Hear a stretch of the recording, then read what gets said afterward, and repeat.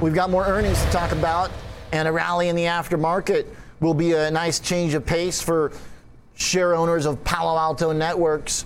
Check out the bounce, taking us back to where we were on Monday, which is at least a start for a stock that's been beaten up. George Tillis looking at the company for us this afternoon.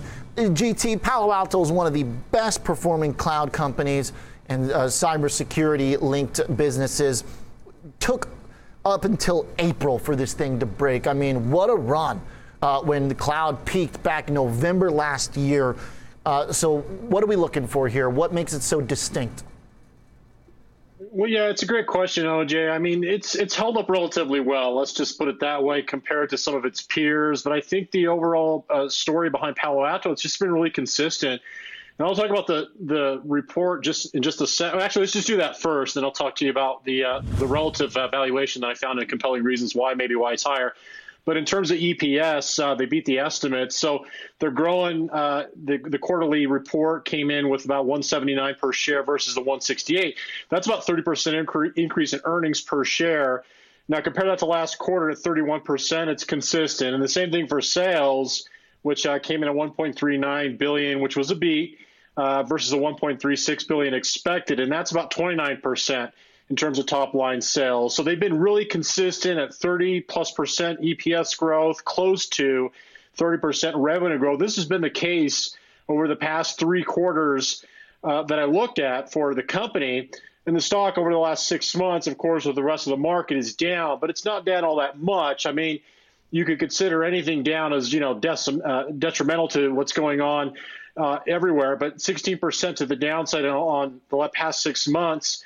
It's actually performing sort of in the higher end of its peer spectrum. The only other company that I found in the same sort of category is Checkpoint Software, but this company itself is more of a value-oriented name versus growth. So out of the growth-centric cybersecurity names, Palo Alto is actually the leader. It's actually trading at a very low price to free cash flow relative to some of its peers like Fortnite, CrowdStrike, Zscaler, which is trading at still exorbitant valuations, both on a forward multiple, but also at around 60 times price relative to free cash flow. Whereas we look at Palo Alto, it's about 25 times. And this is important because, people look at companies like Walmart and ask themselves, these generals, these, Apples and the Walmarts of the world, when the generals get hit, something is really bad going on in the marketplace or the economy. But I went and looked at price to free cash flow for Walmart, and ironically enough, it was trading around 30 times. And I think that's one of the reasons we're seeing some of these even defensive staples or consumer defensive names like Walmart trade to the downside. And, the market's all about narratives. The qualitative narrative to me has been price to free cash flow. But once that reached sort of a pinnacle, that narrative seems to be falling by the wayside. So those that are not trading at exorbitant price to free cash flows are getting rewarded, and I think that's the case here for Palo Alto. Okay. So the bottom line is if you're actually making money and you have cash flow, then your valuations are naturally going to be more resilient.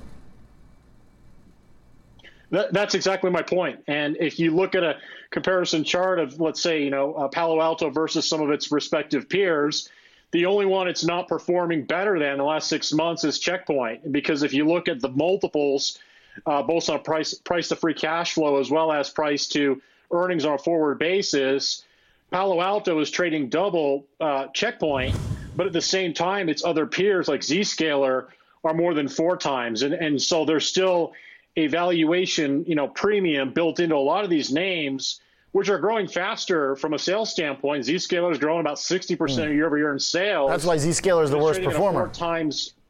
That's right. That's the thing. It's multiples trading at 4 times that of Palo Alto. So my point is they're beating on earnings. They're executing on top line sales. Been very consistent. The guidance going forward looks very promising. I think the market is justifiably so rewarding a company that's actually right at the top end of the valuation spectrum from a price to sales and also price to free cash flow basis. All right. I mean, that's the rub right there. The chart says the world of difference between a Zscaler and a Palo Alto.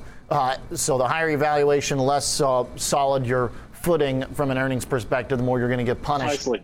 All right, nice work, GT. Thanks for the thought here, George. Palo Alto up in the aftermarket.